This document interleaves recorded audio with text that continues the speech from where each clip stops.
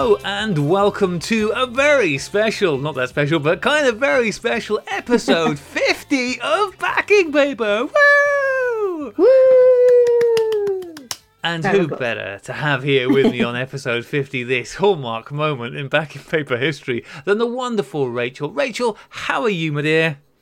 Hello, I'm good. Gosh, 50. Can't believe it.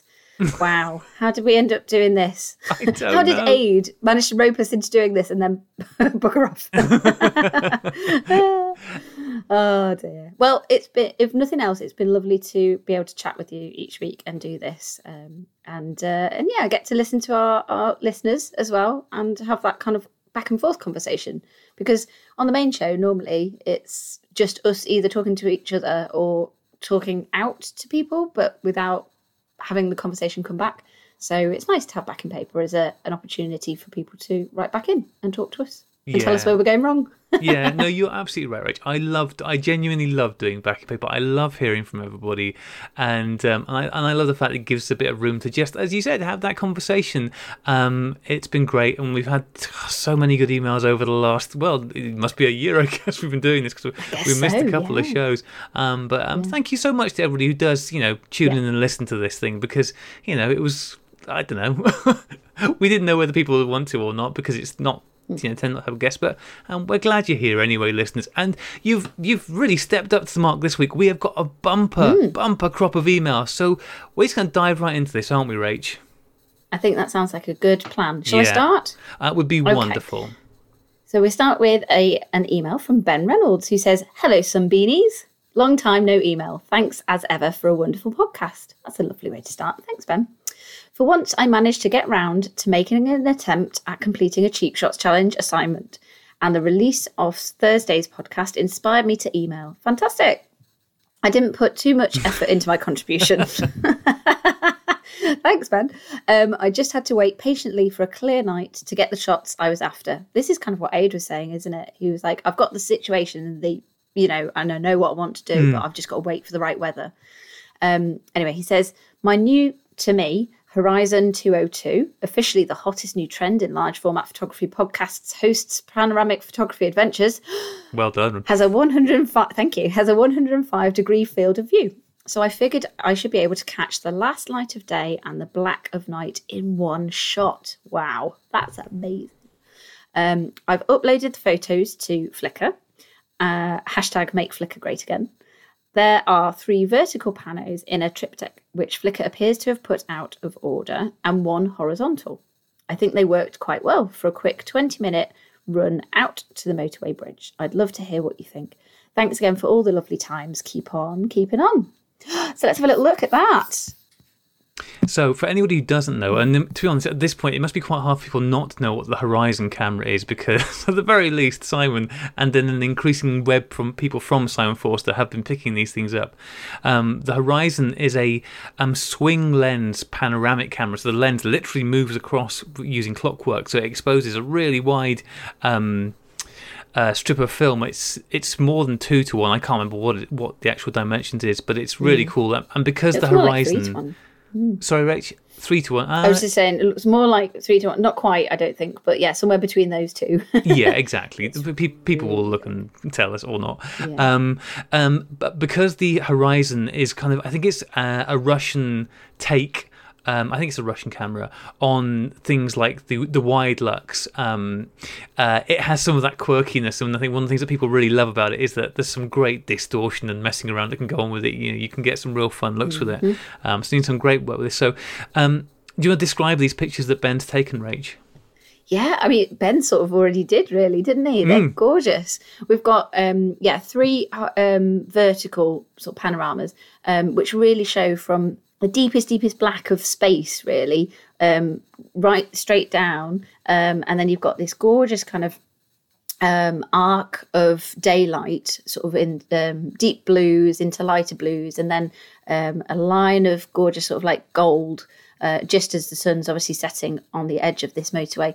And then all the rear lights of cars, and actually there's some headlights as well coming towards you on the other side of the road, at the bottom of the shot. And there's 3 that have been taken, obviously, over that period of time. So you can really sort of see one earlier in the day, slightly earlier. It's still very, very dark. So, lights are on and everything. But yeah, you can sort of see the progression of time over those. And then one, which is the horizontal, which, as he said, the aim was, for him to get within one shot, the light of daylight and the sun going down right into deepest, darkest night, where you've got literally just sort of pinpricks of light on the hills on the horizon. So you can really see that in that horizontal one, definitely. Yeah. All the way through. Brilliant. Yeah, really nice, really nicely exposed, and I love the colour. And as you said, they've all worked well, but I think the horizontal one has particularly done a great job of just from left to right, that transition, and the framing has worked really nicely with the traffic and the great stuff. Yeah. Love that. Well done, brilliant. Ben. Well done. Following up, we have another attempt at the day into night assignment. This one is from Simon Eppie, who writes in, "Hi Sunnies, here is my attempt at the day into night assignment. I made my own camera for the first time ever, and it was from another of my true loves, alcohol. From a can of Stella, after forcing myself to have a midweek beer." Oh, well done. Oof. Well done, Simon. I took washed one for the up. team there. Yeah, exactly. He really did. I washed up and saved my cans. I cut it up and stuffed inside a sheet of Ilford Multigrade 4 RC paper. Below are some photos of Mod 2. So we've got these pictures in here, so you can see the beautifully emptied can. I do love the fact that this can... It's got its own maker's mark on it, hasn't it? It does. That's a Leica 3 on it. Very good. Just that it hasn't got a red dot, so this is pre-red dot Leica beer can, but very good. I'm a big fan of that. But where was I? Even more rare. Yes. So, over the night of Halloween and the following day, the paper was exposed. When I got home from work, I had a roll of Portra 160 to scan whilst the mother-in-law was visiting. We went to hang out with her. So that kept me out of the way. Then I retrieved my state-of-the-art can of Stella camera to see what I'd got. On opening the can and sliding the sheet out, to my horror, it was just a sheet of white photographic paper. But on closer inspection, I could see a faint image, and taking a bit of time to think about it, I realised it was, of course, a negative image. So I quickly scanned and packed it away, imported to Lightroom on my mobile, and got to work editing. Once flipped to a positive image and spent about 5 hours removing white spots, I hope that's an exaggeration, was left with the cropped image at the bottom. A gloomy 1st of November with about 5 spots of the sun. And not a great image, but my first attempt at working with photographic paper. I've now made my second ever camera, and I'm trying a week-long exposure before trying out 6 months. Below is an image of the mod. This is the one I saw. I think we both saw actually. Right? The Leica 3C. No developing or fixing, just burnt directly onto the paper. So this is a great way of doing it. So Simon's included some pictures of where he's fixed his camera up onto a drain pipe. On the side of his house, I imagine. Yeah. And the actual image that he got out. So this is very dark, as one would expect. 'Cause it was only a one-day exposure, so there's not really much time for the background scene to burn into the paper at all. Because you do get the image. You don't just get the sun trail in Solargrams. You do get a faint image of what the camera's pointing at in general. Yeah. But after only one day, it hadn't had much time. And unfortunately, November the 5th was clearly a pretty miserable day because the sun really wasn't making much of an appearance, was it? It wasn't. But I like it. I have to say, for a picture taken on Halloween, it looks kind of spooky, doesn't it, Rach? I quite like the kind really of does. the spooky graveyard feel. It really does. Yeah, it looks like, there's definitely some ectoplasm happening there. There's paranormal activity over the, railings. Yeah. There's this tree. You can see the lattice sort of fencing and what have you. You can see an image there. You can sort of see what's going on in the tree and things. And then those 5 eerie UFO spots of sunlight. So, yeah, absolutely brilliant. Well done. And what I love about this is it just reminds us that Solargrams don't have to be up for 6 months or a year. You can do them for shorter times. You can do them for as long as you want to. I mean, obviously, you'll get bigger and more, elaborate results the longer you leave them. But if you just want to have a go, stick it up for a week. It's perfect for impatient people, although not so much at this time of year in Britain. At this time of year in Britain, Yeah. no. I think I've seen the sun twice in the last month, but Quite possibly. no, Oh, great well stuff. done. Two Yes. very different approaches, but two great results with that. Which takes us on to the third one, which is from our good friend Jem. Do you want to take this one, Rach? Absolutely. So JM Golding got in touch to say, hello, Sunbeams. When I heard the conversation about Spent Fixer, I think this was you, Graham, wasn't it, actually? Yeah. I felt inspired to share something I learned from another photographer who was involved in running a community darkroom. They would do this every day before they opened. Be forewarned, though, it does involve some record keeping. Oh, she Probably knows not me you, enough then. to know that's a warning. Here's what you can do. 1. Cut off a little piece of unprocessed film. If you use 35mm, a piece of the funny shaped leader works great. Soak that little piece of unprocessed film in the fixer you're going to use. 3. If the film takes more than twice as long to clear as it did when the fixer was brand new, it's time to dump the fixer. Of course, this means you have to test the fixer when it's new and record the clearing time, and check each test against that initial clearing time, but some might find it worth it. I still have a couple of undeveloped day and night photos, but here's one that I did finish. I don't know how they're supposed to look since I'm not familiar with the digital images that inspired the assignment in the first place. She says, I use my Cheap Shots Holga 120S mainly because my other Holgas were otherwise occupied with ultrafine extreme 400 film and made the exposures before, during and after sunrise. I was thinking about a Holgogram before Aid mentioned it, really. This particular kind of Holgogram is called microclicks because the images overlap. There are just a few clicks of the winding knob between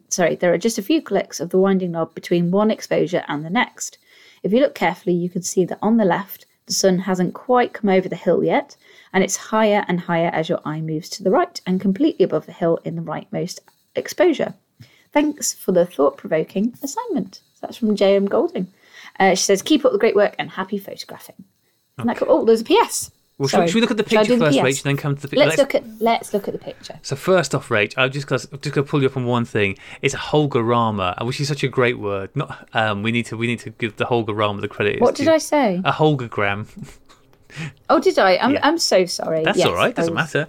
Yeah, whizzing through that. Let's see. Yeah, Holgarama. Great turn. Love it. Yeah. So this is great. So this is sort of stacked images. I don't know how many have we got here. 1, 2, okay. 3, 4, 5. I don't know many. 4, 5, 6, 7, 8, Maybe 10? 9, 10. Yeah, it looks like 10 images Yeah. of the sun coming up over a mountain. This is in black and white. And yeah, the sun Such a cool effect, yeah, isn't it? It's really, really great. Really great. We will. The pictures that we talked about last week on the podcast are already up on the website on sunny16podcast.com, and we will add these ones to it as well, so you'll be able to go and see. This is lovely, really lovely, really kind of- different. Yeah, absolutely. Very, very different. And I really like the technique. It's lovely. It kind of does look a little bit like what you were doing with yours, Graham, actually. Yeah. Over a slightly different period of time, but a similar kind of principle. And this particular image of J.M. Golding's, it looks quite almost like a prism, I think. You know, it's sort of like refracted light almost, because of the way that the sun is obviously appearing over the hill. So you've got just from the glow right up to actually you can see the actual dot, which is the sun. And yeah, it's really atmospheric and abstract and beautiful. So yeah, I would expect nothing less, actually.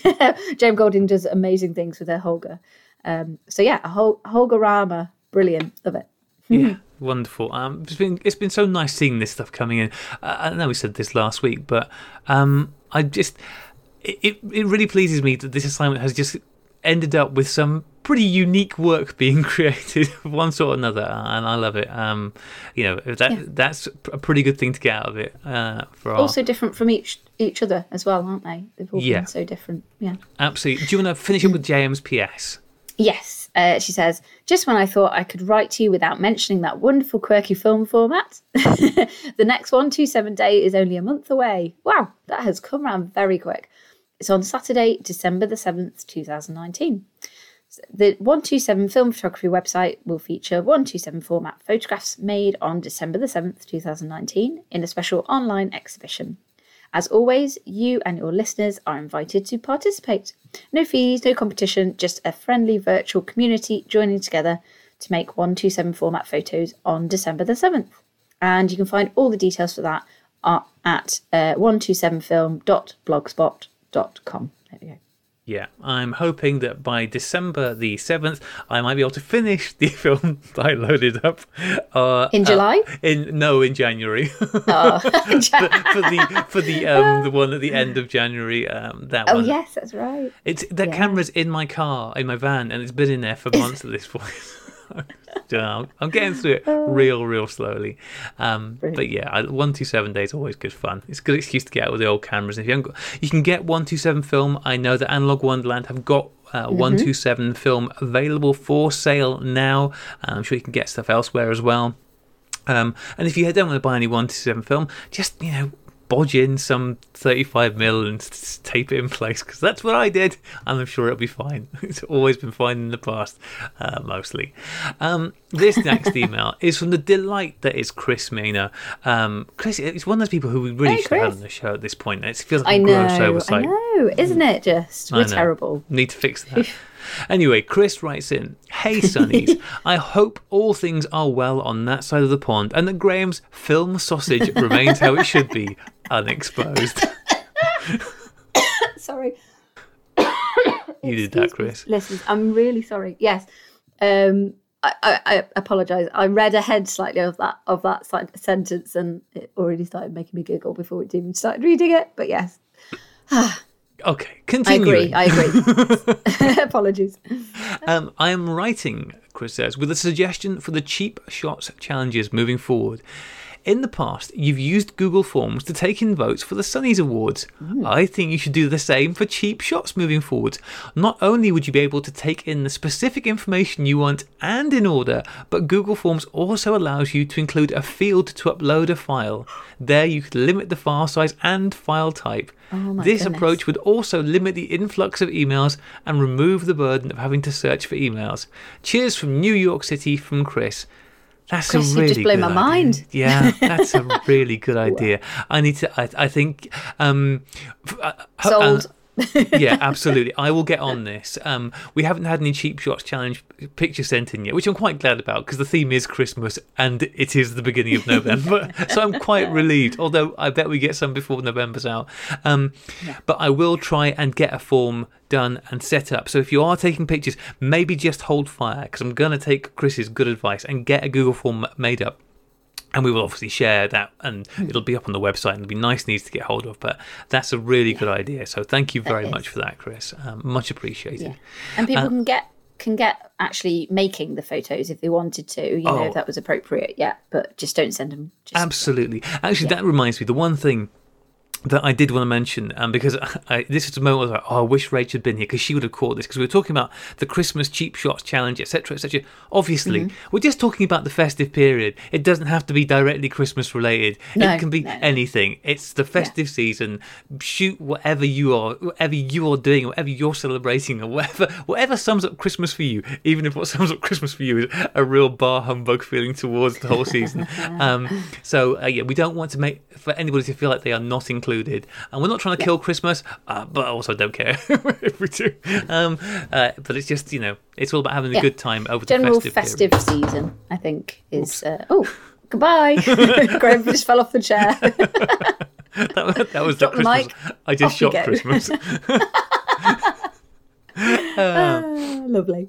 Okay. Well, there we go. Thank you very much for that advice, Chris. That's brilliant. Yeah, that's wonderful. Shall I take the next one? You certainly can. Good luck, Rach. Off you go. Oh gosh, okay. It's worrying when you wish me luck before I've even looked at it. Okay, this one's from Jason Conklin, who says, "Hi Sunbeams.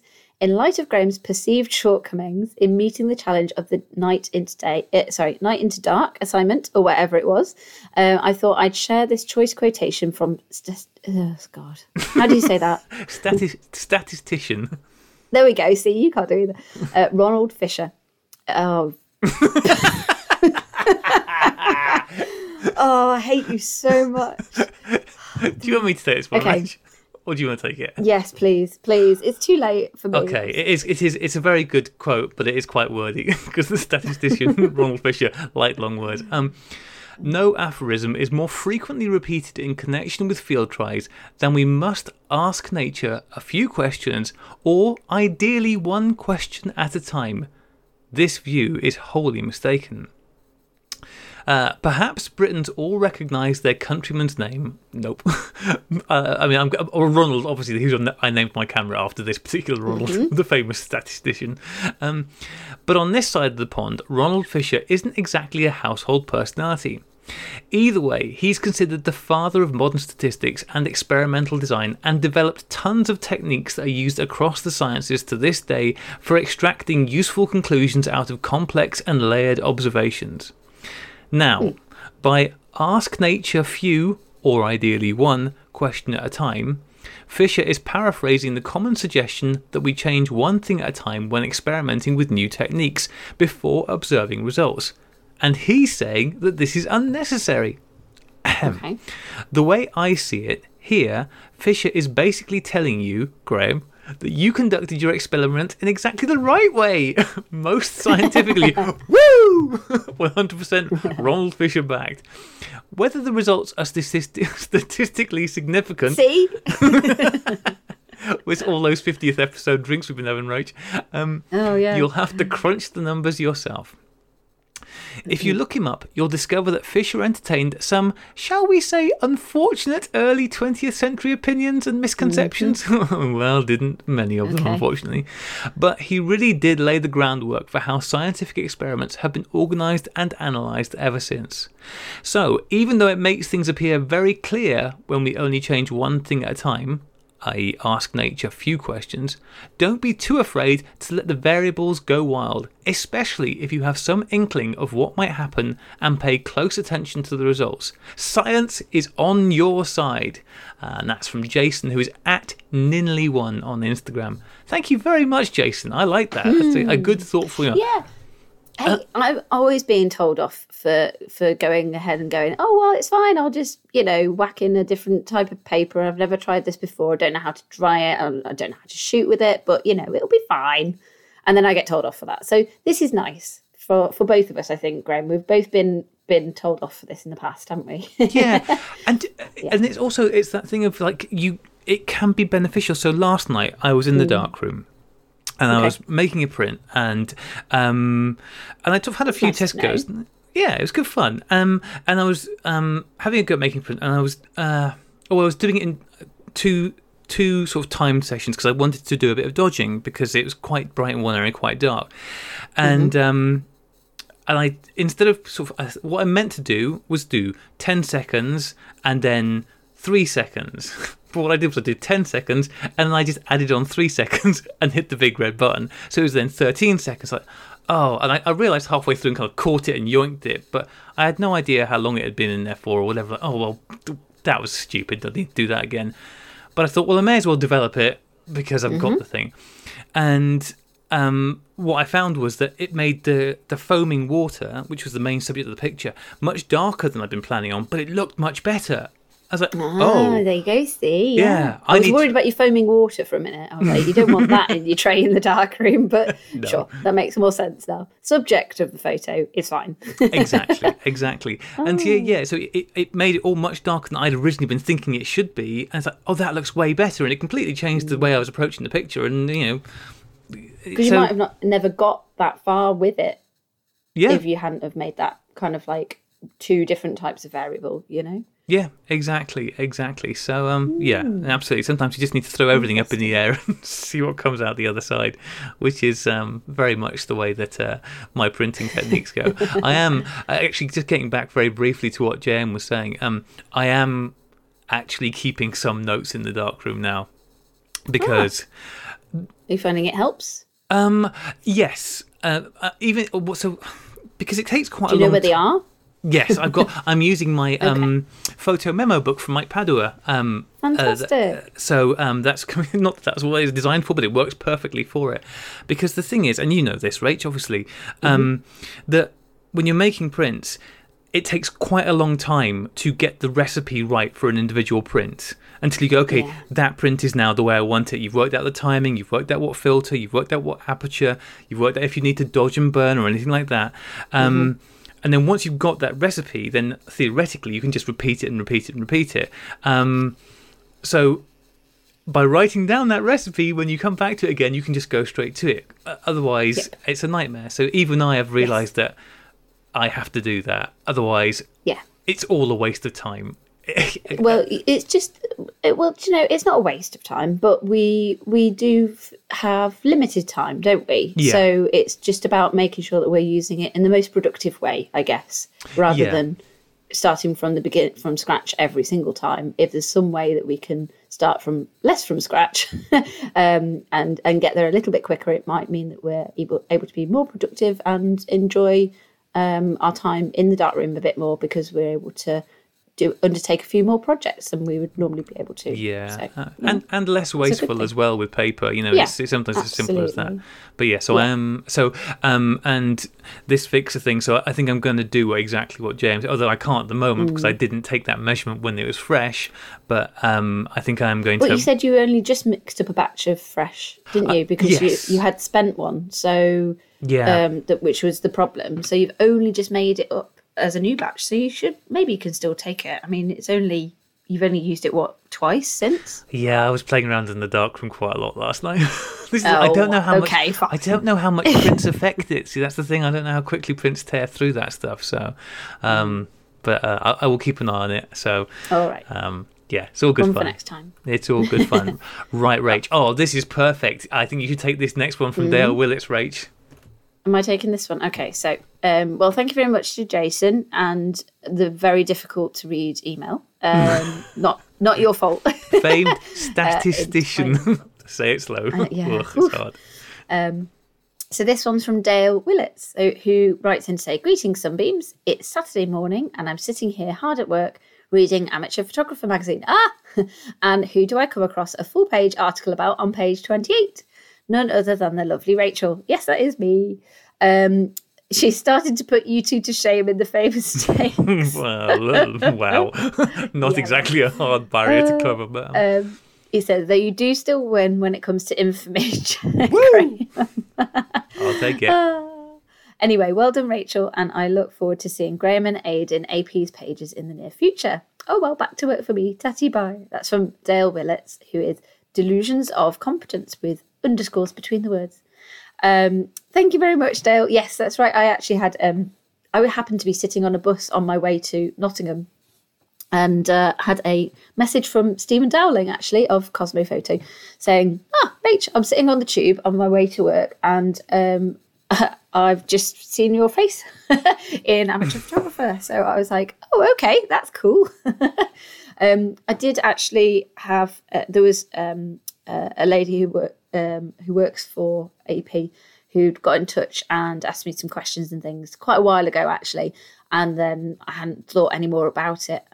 But yeah, it turns out that's the interview that she put together, and yeah, I was really pleased with it. Actually, it looks quite nice. It's a weird feeling to go pop into Tesco or Asda or Smiths or something and pick up a magazine with you with your face in it.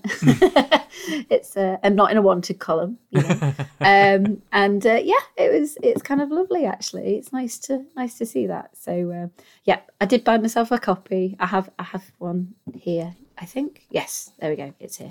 I called in to my local supermarket. I called in to buy pizza. I'm not going to lie. We were buying pizza on Friday night coming home with the boys. I was like, I'm going to go and pick up a copy because they got loads of magazines there. And they had loads of photography magazines there. Amateur Photographer sold out. The word has clearly got out that you are in this episode, Rach, and they had sold out, so I'm going to have to get one elsewhere. But wonderful, Rach. Congratulations on that. That's really cool. Thank you very much. It's it feels really lovely, and it's a very odd feeling, but it's nice to have as well. And it's a nice one to go, oh, Dad, you can go to the shop and buy a magazine and see my face because I'm not turning up any other way. What was the article about, Rach? Other than just yourself, or was it just a profile? It was just about me being wonderful. Nice. Is it only 2 pages? Good grief, doesn't seem enough. Just one page. Definitely not It's mainly enough. about Darkroom. So yeah, basically on the cover, you'll see that one of the sort of topics for this issue, which is, let me just check. Yeah, Saturday the 9th of November. It's dated. Set up your own darkroom, recapturing the magic of black and white printing at home. So yeah, I've done a little interview about the darkroom, obviously, because I have one that I use at home and use for sort of more one-to-ones and very small groups. But there's also the one in Liverpool City Centre that I've been helping Dot Art to set up. So yeah, we were talking about both of those and just sort of giving a few little tips and things, and just sort of talking about what makes it cool to do that. And of course, Sunny 16 podcast gets a mention, obviously, because part of it was, well, obviously because I have to do this every week, don't I? But also, I have to do this every week. But also because she asked about what music do you listen to and what have you in the dark room as well. So of course I said, well, I listen to obviously different kinds of music, etc. And another nice thing is that you can listen to analog photography podcasts and get inspiration from those. So there we go. Nice. Hashtag always be plugging. Yeah, name dropped us. Perfect. Should feel be nice. Yeah, this is a sad on the subject of podcast. One of my favourite podcasts, one I've listened to for a very long time, which I hope other listeners out there are familiar with, is the Judge John Hodgman podcast. Oh yes, it's just great. John Hodgman and Jesse Thorne are great, and I really enjoy that podcast. And on, I think it was the episode from a couple of weeks ago, they had somebody on there who did some film photography, and it was just like, oh my god, worlds are colliding. It's like, oh man. And Judge John Hodgman is very much a hashtag always be plugging kind of guy, so he would approve of that, Rach. Good work. Okay, and the next email I will take, this one is from Richard Hall. Richard writes in saying, "Good morning, Sunbeams. A quick note to follow up on a recent conversation. So just put my teeth back in. A conversation you had about scanning. I needed to do something with my own scanning setup, which is very Heath Robinson. My results are just about adequate for posting online, but I wouldn't want to use them for printing. I'm teetering on the brink of getting a flatbed scanner, but don't want to make an expensive mistake. So, my question is, if you were to start from scratch, what solution to digitizing negatives would you use? All the best from Richard." That's a very good question, Rach. So currently you and I are both in pretty much exactly the same situation. We're both using almost identical, pretty old scanners at this point. I've got an Epson V500. You've got a V550, haven't you? I don't know what the difference is, but... No idea. Not much. So, okay, Rach, if you didn't have that scanner and you were faced with this thing, okay, you need to digitize your negatives, how would you approach it? What would you do? I would probably send them off, to be honest. I'd probably send them to a lab to scan if I didn't have my own scanner. Really? Yeah, I probably would do that because I wouldn't trust myself to do it in any other way, really. Obviously, I do have my digital camera, but I don't have like a rostrum, and it's not a full frame either. So I don't know that I would have used that, to be honest. But would you buy a flatbed? I mean, so again, but I'd buy what I've got. So you would, or something similar. Yeah, I mean, let's say, for example, you had a budget of, I don't know, let's pick a middling number. Say you had about 400 quid to spend. Yeah, I think that's what this one was, actually. Yeah. So if you had that, this is the route you'd go down again, rather than maybe looking to get more stuff for making digitizing with the camera easier? Yes, I think I probably would. Yeah. Why is that? Because people, flatbed scanners are pretty divisive. Most people seem fairly happy with them as medium format solutions. There are a lot of people not so much with 35mm. Why is it you would rather stick with what you've got instead of changing up? Well, I have never found it to be a problem with 35mm. I've been quite happy with what it does. I have sort of I just in general don't enjoy the whole process of scanning, but I don't know that doing it in any other way would be any simpler, because I feel like I'm the sort of person that I'd get as far as going, okay, well, now I've got to get the camera out and the rostrum and then fit the thing to the thing and sit it on the top, and it would just always be in my way, either because I've run out of time for doing the bit of scanning that I'm trying to do, or because I'd be like, okay, well, I've done half of it, I'll put it to one side, and then it just ends up gathering dust, which is obviously no good for negs. As opposed to going, okay, I'm scanning, just these 2 strips of 35mm, open it up, pop them in, scan it, and then either take them out or forget and leave them in there, and they're not going to end up covered in dust. Still, you know what I mean? Hear you. So yeah, I think that is just knowing the way that I work and the sort of person I am. I think this is the simplest and neatest solution to that problem for that same price. So yeah, that's why. I think the point that you made last week is also really important. This idea of expectations of what you're going to get from it. I did see, I don't think he sent an email in, but I did see that I got a follow-up, because it was Ian last week who was talking about his issues with scanning. I'm going to bring up last week's show. Sorry, I can't remember. I'm sorry. Yeah, that's all right. But I do remember the email. Yes. Yeah. So we were talking about this last week, and I am going to bring up, because it's going to annoy me that I can't remember who it was that actually said it. I hate misattributing things. Yes, it was Ian Turpin. Sorry, Ian. Saying that he just wasn't happy with what he was getting from his flatbed scanner, which is the same one that you've got, and he's now picked up, I think it's a PlusTech one he's got, and I think I've seen that he's definitely happier with it. I saw a post somewhere it's saying, oh, this is better, and I'm really glad, because it means I will carry on shooting 35mm.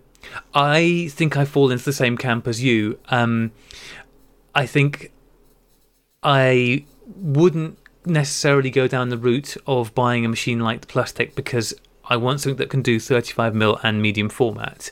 So it needs to be able to do both, and I wouldn't want to have 2 machines. I don't have the room for 2 machines.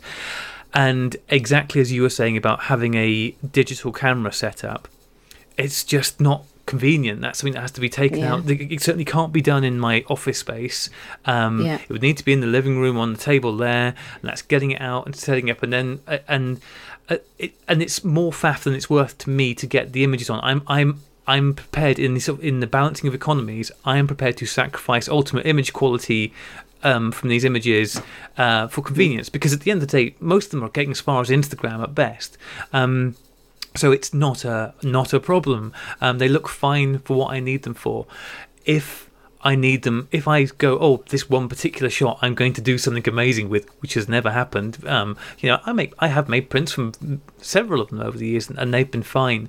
But I guess if there was ever one particular situation where I wanted to do more with that, then maybe I'd look at an alternative. Maybe, as you said, send it away to somebody. But I've always been happy enough. It depends on the quality of your negatives in the first place. That's always a really important thing, and you have to be prepared to spend a bit of time futzing around with the colour as well. I think the one thing that I would like to make my life easier, just in that same fashion, is I would like a flatbed scanner that I could also do 4x5 on. Yeah, just because obviously convenient. We've got things like the Pixelator, which is fantastic for being able to do that. Of course, with the Pixelator, that's assuming that you have, your digital camera set up and things. But when I was working with my large format negatives, that is what I did. I ended up actually hiring some of the university equipment because I knew that I didn't have what I needed to do that simply and easily.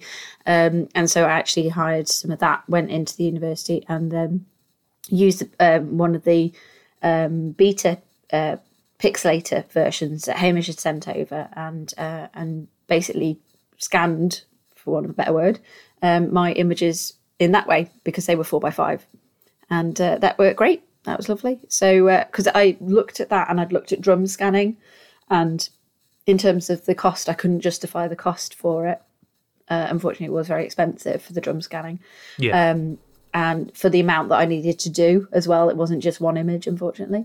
So this worked out to be the best option. But obviously, in terms of time, you kind of have to balance that out, because time is also, worth money, especially when it's on a paid job for example, like this. So if I was spending 8 hours, a full day, just sort of getting one image perfect, that's all has a cost implication as well, doesn't it? So you just sort of like have to balance it up on a job by job basis, I think.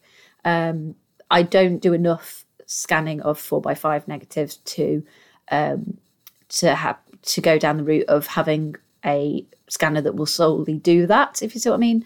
But like you say, Graham, that would be a wonderful extra option if they brought out something similar, but that would also give the option to do 4x5, then that would be what I would go for. Well, they do. I mean, the V800 is they're just they're expensive. Yeah, I think no. But yeah, there's a price tag. I don't think I've ever seen it exactly, because I was like, okay, my budget was, obviously this is a big investment. £400 is not to be sniffed at by any stretch. So it was a big kind of like part of when I set up the business. I was like, right, okay, I'm going to need a decent scanner to be able to do this. So that was the one that I went for. But yeah, gosh, they go up into thousands, obviously, don't they? But yeah. Yeah, I mean, with my 4x5s, I'm essentially doing exactly what you did, just a bit more. As Richard said, Heath Robinson. I'm just using a tripod, an old tablet, a bit of tracing paper, and and it's like, well, this isn't great, and I will definitely be picking up a Pixelator for exactly that reason, because that would make it much easier. But yeah, ultimately, you have to weigh up the sort of the three things is the amount of, well, I don't know, it's three things, but the amount of money you want to spend, the amount of time you want to spend on getting the results you want, and the quality of the images. And you have to kind of balance all of those things out. Because I know that there are people out there. Practicality of making that happen. As well. And that's different for everybody. I know that there are people out there who, are taking multiple images of using macro lenses, multiple images of their negatives and stitching them together, even with 35mm and medium format, to get incredibly, I mean, and that's amazing. And if you've got the desire to do that, and then that's all power to you. But I'm never going to do that. I've never taken a picture that is worth that much effort to do that with. So it's a balancing act. But I think I bought my V500 for, I think, 150 quid back in 2012. Nice. And unless it breaks, I've got no desire to change it. It's not perfect, but it's good enough, and it sits under my desk, and it doesn't take up space, and I can just flip it up, shove stuff in, and go, and it just works. So yeah, I'm quite happy with it. There we go, yeah. We've got one last email, Rach, from the lovely George G. So this is another one pertaining to the Day and Night assignment, because George obviously sent in that cracking picture for us last week at the Cityscope. Do you want to take this one? I think I took the last one. I can, yeah, sure. So it says, "Hi, Sunnies, me again," smiley face. "Whilst reviewing my image, Graham and Aid wondered if I returned to the Sense a few times. The answer was that I spent roughly 3 hours hanging around at Potter's Field to capture the images all at one time." I think that was supposed to be to the scene. Yes, I think autocorrect while reviewing my image, Graham and Aid wondered if I returned to the scene a few times. The answer was I spent roughly 3 hours hanging around at Potter's Field to capture the images all at one time. I had my Canon 500N set up on a mini tripod sitting on the wall of the embankment. As for putting the image together, the three images were layered on top of each other, and using a layer mask, I blended the three to get the transition from day to night. I was pretty lucky that the images lined up really well and only left me with getting the blending correct.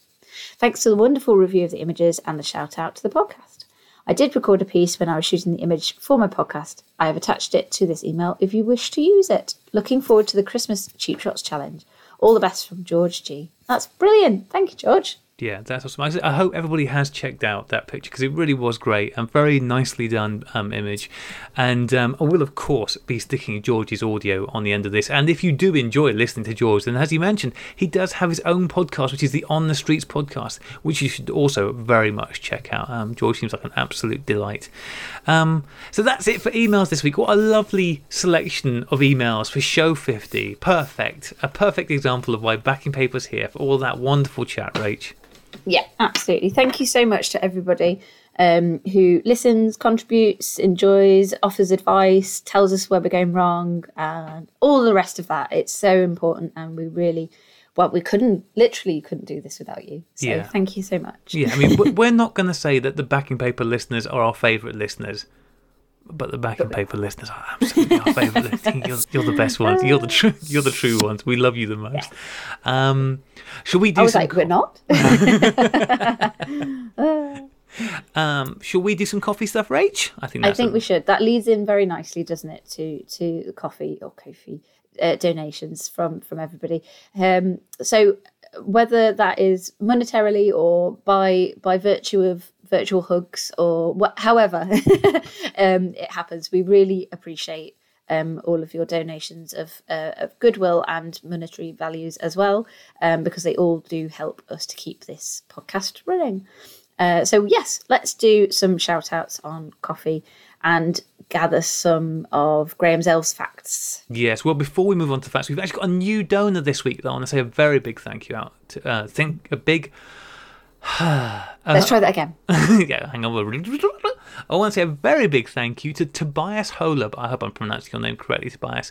Who has donated. He's at Tobilii, Tobilii on Instagram, and I've been following Tobias for a little while now, and he put some lovely pictures up on there, and he's just actually finished putting I don't know what the correct term is when you have like a multi-panel shot, so when you look at his profile picture you see the whole image, but this really lovely detailed picture of Rome that he took on film when he was over there. And it's just a really nice picture, and Tobias has all sorts of pictures on his feed, well worth checking out, and he just seems like a delightful person to follow anyway. So as I said, follow at Tobilii. I'm going to go with that, Tobilii. Oh, I like that. Good. Yeah. That's fun. Thank you very much, Tobias. And yeah, hang on, I need to find the research notes. Right, you'll be very excited because last week when we heard from Juliet, the researchers had managed to dig out that Halloween fact about Juliet. Oh. Yeah, well, obviously Halloween's long since gone, but what have we just had in this country? Bonfire night? Bonfire night! So fortunately, our researchers, our dedicated team of researchers... They all got burnt on the bonfires? Yes? Rude. They managed to dig up some bonfire night related facts. Toasty! Oh. Okay. So, to start with, we have Duncan Gammon. Duncan Gammon doesn't like Bonfire Night, as he's neither a fan of terrorism or brutal capital punishment. So he instead celebrates the day when two competing bakers got so carried away with advertising that the entire city of Bristol was covered in leaflets by the end of the day. It is, of course, known as Bunflyer Night. Oh my God. I'm still getting over this cough. You can't make me cough. Sorry. Oh, dear. Sorry, elves. Oh, dear, elves. Martin Smith. Martin Smith economised on his fireworks display this year. Instead of buying the expensive explosives, he instead screamed loudly in the ears of his friends and family, hit his bin with a baseball bat, and then popped people point blank in the face with a flash gun. Not many people are coming around from next year's display, apparently. Yeah, it sounds like a general photography, doesn't it? Yes, exactly. This is usually what happens. Jayabat. Incidentally, Jayabat, now on Twitter. Go and follow Jayabat Twitter. He's very lovely. Jayabat no longer gets to celebrate Bonfire Night since leaving the UK. He did think there was an event happening at a nearby underpass, but sadly it turned out to just be some homeless people gathered around a burning barrel. Still, they all had a good time with some sparklers anyway. Sam Christopher Cornwell. In the spirit of DIY ingenuity one would expect from the Solar Can Man, Sam set about making his own Bonfire Night entertainment. 3 fire engines and 2 police cars later, he was informed that what he'd actually made was Molotov cocktails. Oh my God. Hilary Clark. Hillary doesn't like fireworks as they upset animals. Having seen, how does Marcy feel about fireworks? Oh, she's been such a state, honestly, and Hillary's dog as well, Rowdy, bless him. Yeah, he's been cowering under sofas and things. It might be called Rowdy, but yeah. Anyway, having seen how unsuccessful the many herbal, medical, and sound blocking solutions on sale are, Hilary plans to make her fortune by selling her new CD, Sounds from the War Zone, to play loudly all year round, so animals either get completely desensitized or just shell shocked. So I think that's the new Radio approach. 4 actually put out a dog friendly for Bonfire Night soundtrack, apparently. A dog. So what the radio? I don't know. I don't have BBC, I'm afraid. So I don't know. have you don't have BBC. I don't have a license, so I can't For the watch or radio. listen to anything. For the radio, Yeah, Rachel. I You think- don't need I a don't know. license Do to you not? listen to the radio. Oh, okay. Oh, my I didn't know goodness that. I was me. just trying not to break the law. That's in the side notes on the facts here by Little Elves, but you do not need a license to listen to the radio, and never have. Anyway, Okay, well there we go. That's a new fact for me. yeah, But yeah, they put out their own programming to help for the dogs. I'd love to know what that is. A load of know. dog-themed songs: the Baha Men, Snoop Dogg. We'll leave it up to the listeners to come up with some more, I'm sure. Okay, Okay, moving I'll on. run out. Yeah, James Thorpe. James Thorpe loves Sparkler so much, he bought himself a 10-foot long one and attempted to set the world record for the longest sentence written with a sparkler. It was all going really well until he got writer's block 5 minutes in, and then his gloves caught fire. So, sad fate. Okay, that is a very sad fact. Bill Fu. Bill Thu lives in Australia, where people are generally less enthusiastic about massive fires.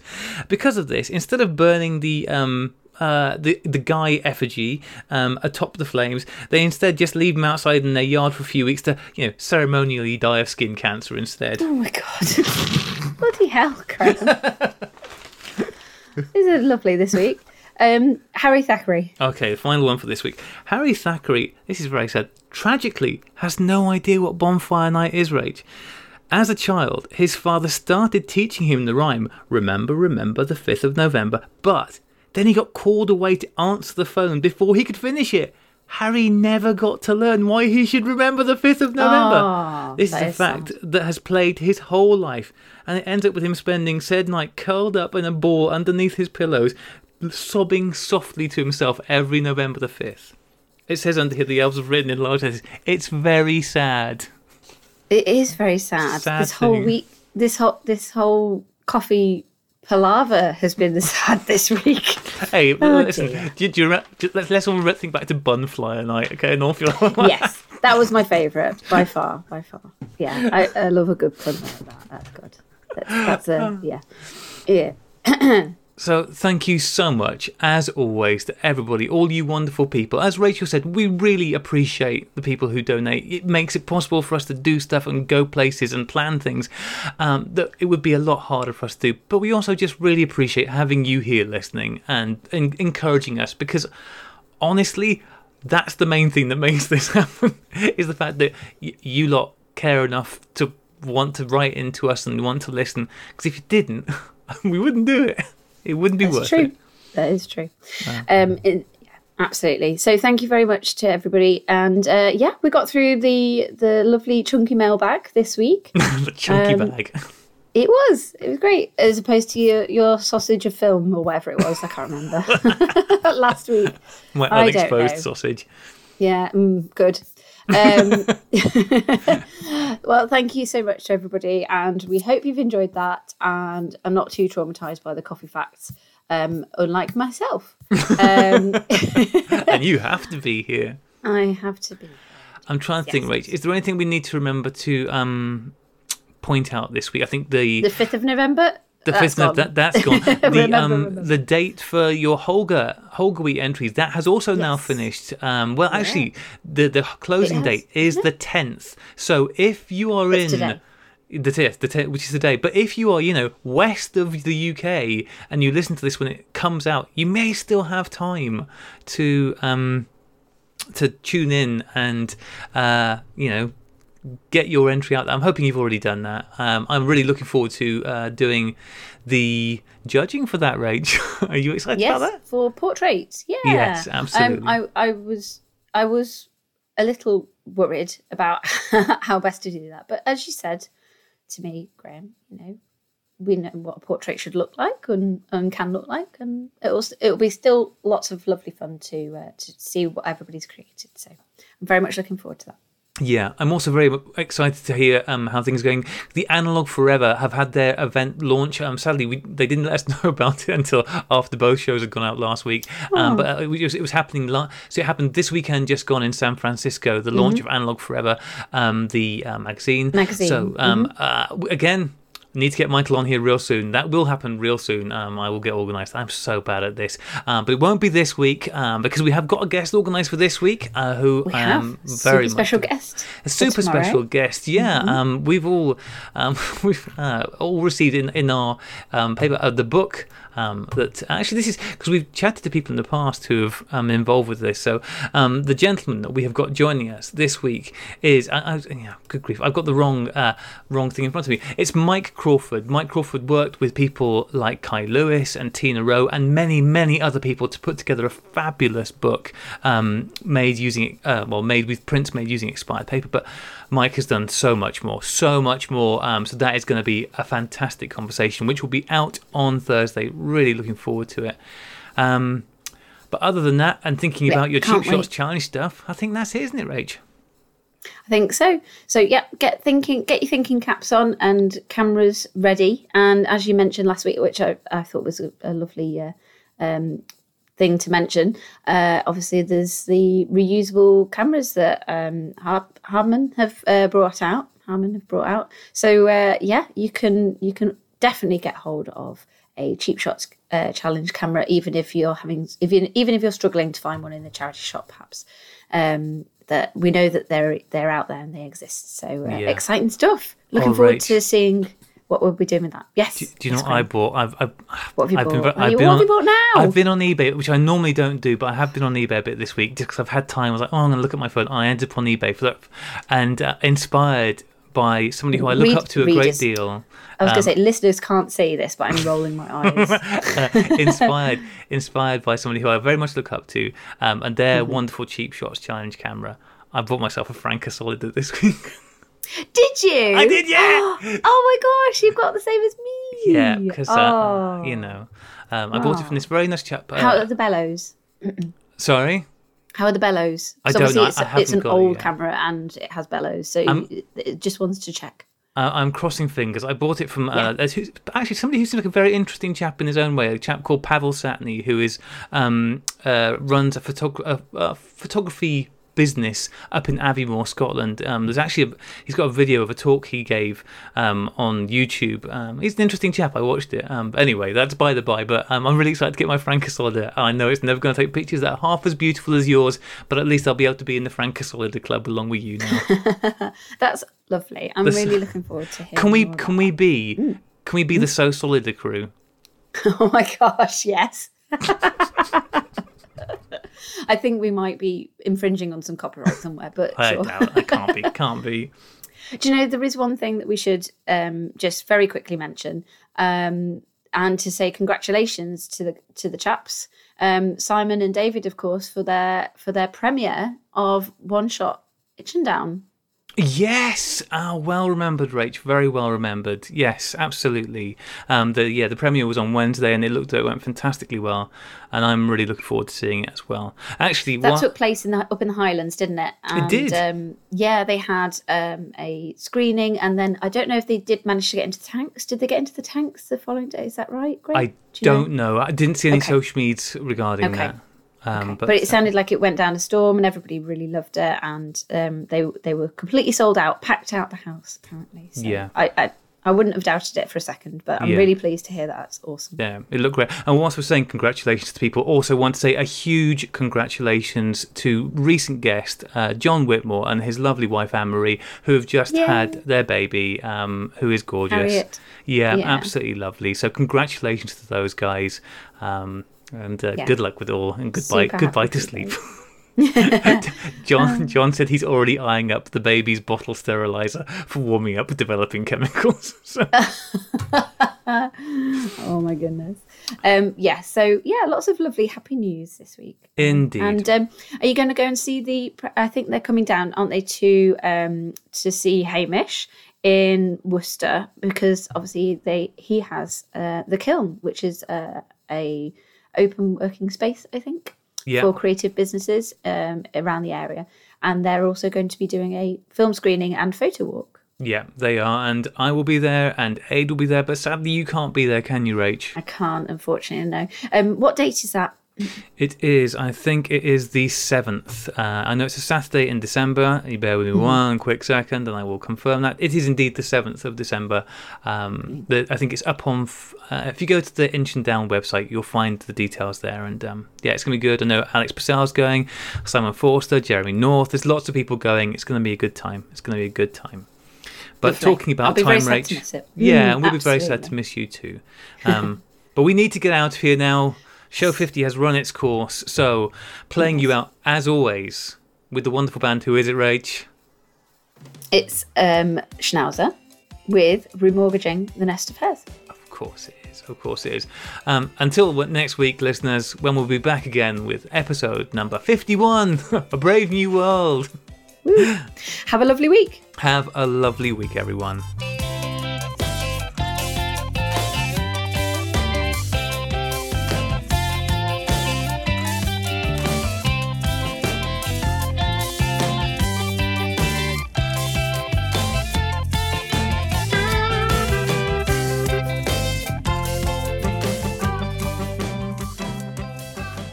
Down here on the South Bank doing a shot for the day-night assignment from the Sunny 16 podcast.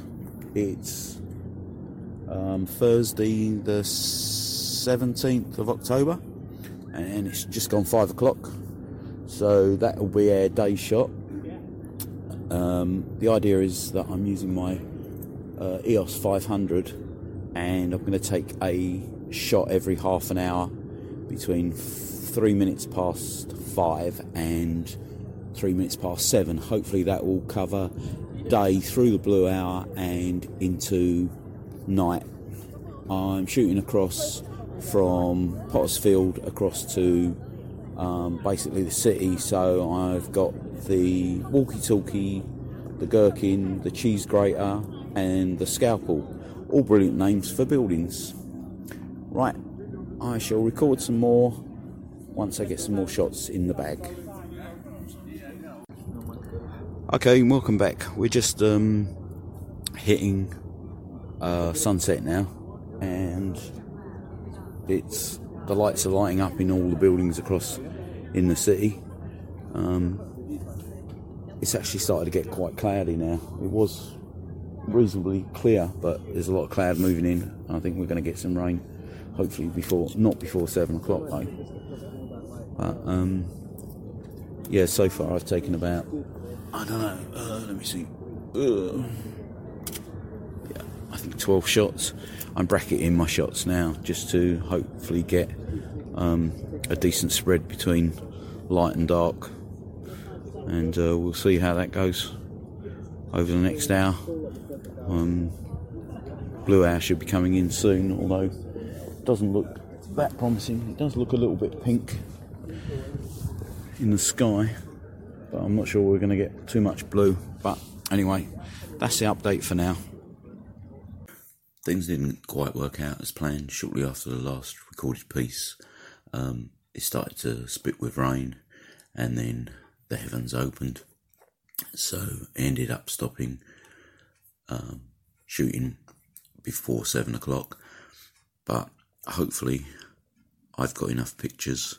I think I shot about 20 to 22 frames, so hopefully I've got enough to build up the image that I want to build up for this day to night assignment.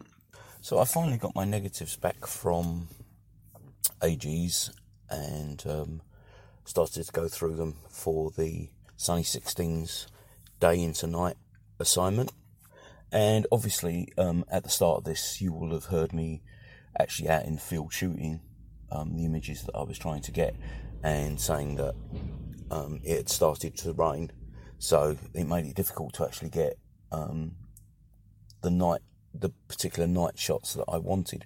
But I did have a good range of pictures, ranging from early evening light through to roughly blue hour.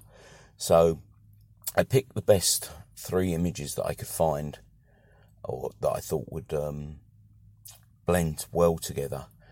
And in Photoshop, I've blended them together to give me the image of going from day into night. And yes, it may be a bit of a cheat than actually doing it all in camera, but it seems to have worked out quite well. Obviously, I will post the pictures up on my Instagram feed, and people can see it, and let me know what you think. I did also try, because I've got like one of these little Instax SP2 printers. I think it's the SP2, might be the SP1, I can't remember, that prints the Mini. I did try splitting the image over 3, but as usual with Instax, the colours don't always come out correctly, and I think everything just came out a little bit too dark. Plus also I was using the pack that I was using was actually a black border, so I don't think that helps either. But overall, yes, I'm quite happy with what I've got, and I will send that into the Sunnies and see what they have to say about it.